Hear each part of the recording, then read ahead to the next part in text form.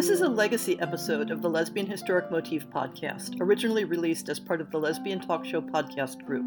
Some references may be obsolete. The show looks at lesbian-relevant themes in history and literature, has interviews and discussions about current historical fiction with queer female characters, including fantastic versions of the past, and presents new original historical fiction for your enjoyment.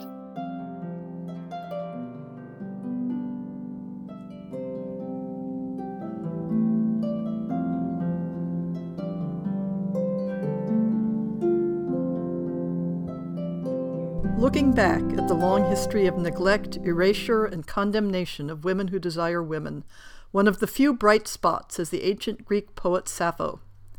Think how marvelous it is that we, as women who love women, have an icon like Sappho who not only has given us a vocabulary to identify and talk about our experiences, but entirely apart from that, who was so talented that even the long centuries could not dim our knowledge of her genius. I like to try to do some sort of special feature in the Lesbian Historic Motif project to celebrate Pride Month. It was June 2014 when I first started the blogging project, and here we are, 3 years and 140 publications later. This time, I thought I'd cover a handful of the books about Sappho that are on my to-do list, and do 2 special podcasts to bookend the month. The first podcast will be about what we know of the historic woman named Sappho and the society she lived in. Then I'll look at what Greek and Roman writers said about her and how some of the myths about her life sprang up. The second episode will look at the legacy of Sappho in the Middle Ages all the way up through the 19th century. I'll look at how she was used as an example of such different things as decadent sexuality and female literary genius. And I'll trace the history of how her poetry was translated into everyday languages and how poets used her themes and imagery in their own work. But today, this is all about the historic Sappho.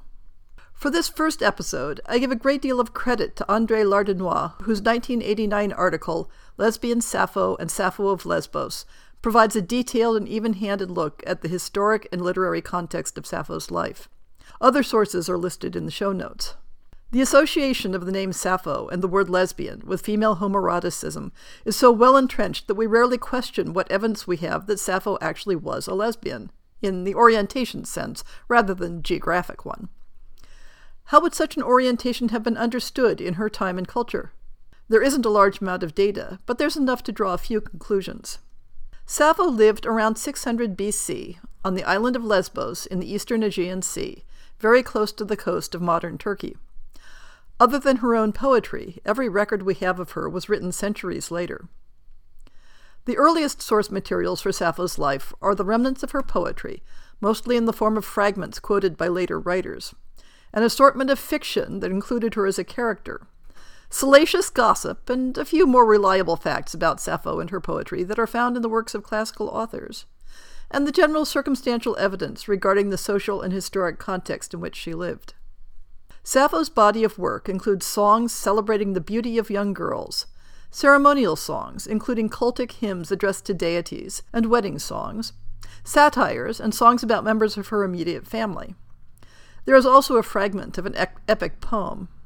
It is the songs in praise of girls that form the primary evidence for Sappho's erotic interests, but the ceremonial songs provide important evidence regarding the social context. Sappho's authorship of cultic hymns demonstrates that she was an established and respected member of her community. These are functionally equivalent to writing hymns for church. Therefore, if her songs in praise of girls are evidence of sexual interest, then that interest must have been acceptable to her community. Similarly, her satirical works that focus on rivalries and jealousies between women indicate that whatever relationships were involved, they were known and accepted by the community. There are other clues in Sappho's poems regarding social and political relationships on the island of Lesbos in her time, and the respectable position held by both Sappho herself and the girls that she addressed. And yet there is a pattern of references to the girls named in the songs leaving Sappho, either with her consent or to her regret. The personal and individual nature of these references suggests that the songs were written for specific occasions. In contrast, her poems of praise tend to be generic, and don't mention specific names, either for the narrator of the verse or its subject, though it should be noted that most of what survives is fragmentary, and we can't always know what was in the parts that weren't preserved. If you take the content of these poems at face value, they suggest a context of female pederasty in the technical classical Greek sense. That is, a social pattern where an adult is a mentor and lover of an adolescent of the same gender, and where this relationship is expected to change in nature when the younger person graduates to adulthood. Sappho's poems indicate that whatever form this pattern of relationships took, it was compatible with her respected social standing. Over the centuries, these bare facts have often been interpreted in many different ways, according to the prejudices of the interpreter. Sappho's poetry never touches explicitly on sexual activity, with the possible exception of one fragmentary reference to a dildo, a reference that is insufficient to determine the context. But it does use the forms and tropes of erotic love poetry. There are references to activities associated with courtship, such as the making of flower wreaths, as well as ones that are suggestive of physical expressions of affection, such as the line, "On soft beds you would satisfy your longing." For context, these themes should be compared to poems written in the context of male pederasty, which similarly avoid mention of sexual acts, but where no one doubts that those acts existed. Songs praising the beauty and attractiveness of girls, even those where Sappho notes her own response to that beauty, must also be understood in the context of the song's performance, often as part of a marriage ceremony. Themes of praise in this circumstance may be conventional rather than personal. But turning the argument around again, later male poets such as Catullus had no qualms about quoting Sappho's work to express their own erotic response to a woman. So there was a clear context where her work was understood to represent erotic desire. Among the later, supposedly biographic stories regarding Sappho's life, the one used most prominently to argue against her homoeroticism, or at least to argue for her eventual and inevitable conversion to heterosexuality, concerns Phaon, the man for whom she is said to have made a suicidal jump from the Leucadian rock. The earliest surviving source for this is from Ovid, who wrote in the 1st century BC, and takes the form of a letter purportedly in Sappho's voice. There is some question whether Ovid was the actual author, but no question at all that Sappho was not. Sappho's work also refers to a daughter, and given that, it is unlikely that she could have held the social position she did without being married, to a man, that is. Can all these elements be compatible with homoerotic desire? References to her desire for women, albeit often disapproving references, are common in later classical commentaries. Athenian comedies sometimes satirized her, but never for homoeroticism, rather for heterosexual promiscuity. It can reasonably be supposed, however, that the authors of the comic plays from Athens were as unfamiliar with the historic context of 6th century BC Lesbos as most modern authors are. The only difference is that they most likely had a larger corpus of Sappho's work available to them to use. So, for example, when classical authors assert that Sappho had a daughter named Cleis, a certain amount of confidence can be placed on this fact. The name appears in fragments of her work, and she wrote about other family members, even though the existence of a daughter by that name could not be confirmed from what survives of her work today. So what then are we to make of the story of Phaon and the Leucadian rock? One strong possibility is that this is a mythic reference and a poetic trope. Phaon was the name of one of the legendary men beloved by Aphrodite, who figures prominently in Sappho's songs. It is possible that the story arose from a poem, now lost, that was intended to be understood in the voice of the goddess. For another possibility, a near-contemporary poet of Sappho, named Anacreon, mentions a, quote, leap from the Leucadian rock, unquote, as a proverbial remedy against the pain of love. As love pangs feature regularly in Sappho's work, it is not unlikely that she, too, may have made use of this as a rhetorical device in some now-lost poem. And from such references, a later legend of Sappho's leap of despair for the love of Phaon could have been constructed by someone not familiar with the literary motifs that were being used. Could Sappho's reputation for loving women also have originated in a misreading of poetic tropes? For this, such tropes would need to exist. And if they existed, then they would reflect prevalent and accepted practices. So did such practices exist? And if they did, would they not support a position that homoeroticism was compatible with Sappho's professional reputation? Sappho's sexual reputation in pop culture changed radically over time. Sappho flourished around the early 6th century BC. In Athenian comedies of the 4th century BC, she was satirized as excessively heterosexual. Snide references by Roman writers to her quote-unquote disgraceful friendships with women began appearing around the 1st century AD. There are slang uses of the term lesbian in classical literature that underwent similar shifts. The word always had a primary sense to mean a female inhabitant of the island of Lesbos, but it picked up a variety of erotic connotations.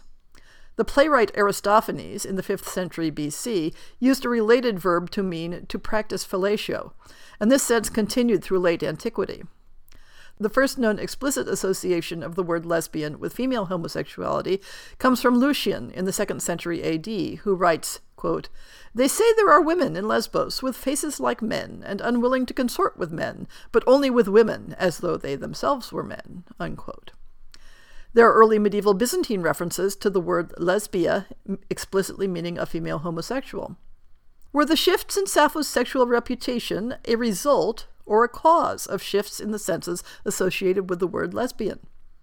Or is it entirely the wrong question to ask whether Sappho was homosexual, given that a categorical distinction and division between homosexual and heterosexual eroticism arose long after her era?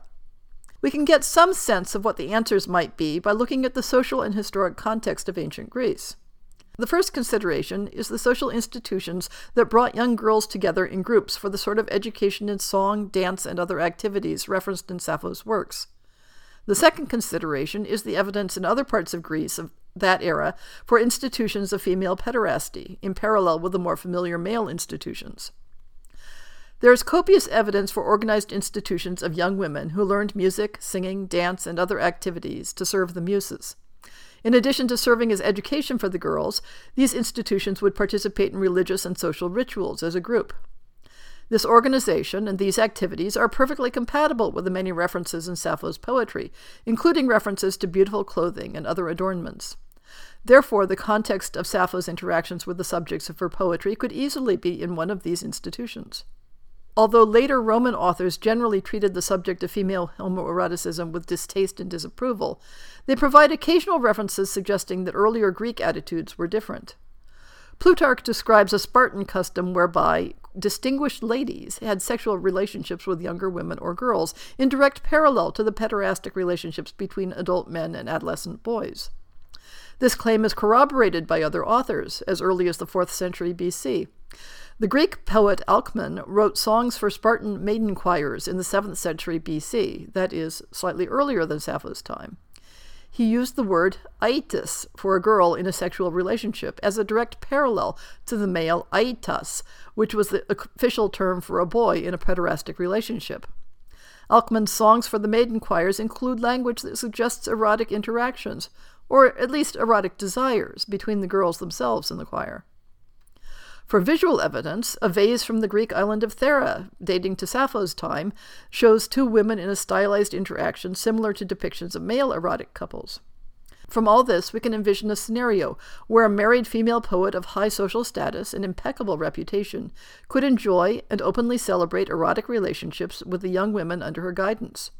Such relationships could even have been an important part of the extensive social and political networks on the island of Lesbos. Only with the loss of that institution were later writers left with the need to try to make sense of Sappho's erotic expressions in the context of her life and times. And the next episode of this podcast will take one of Sappho's most complete poems and use it to trace how later Western cultures understood Sappho both as a poet and as a woman.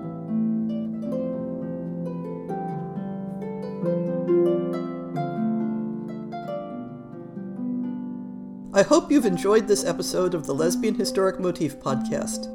See the show notes for links to people and topics. Most shows will have a transcript linked as well. If you have a book announcement, a topic suggestion, or might like to appear on the show, please drop me an email. If you enjoyed this podcast, please rate it and subscribe on your favorite podcast app, and consider supporting our Patreon.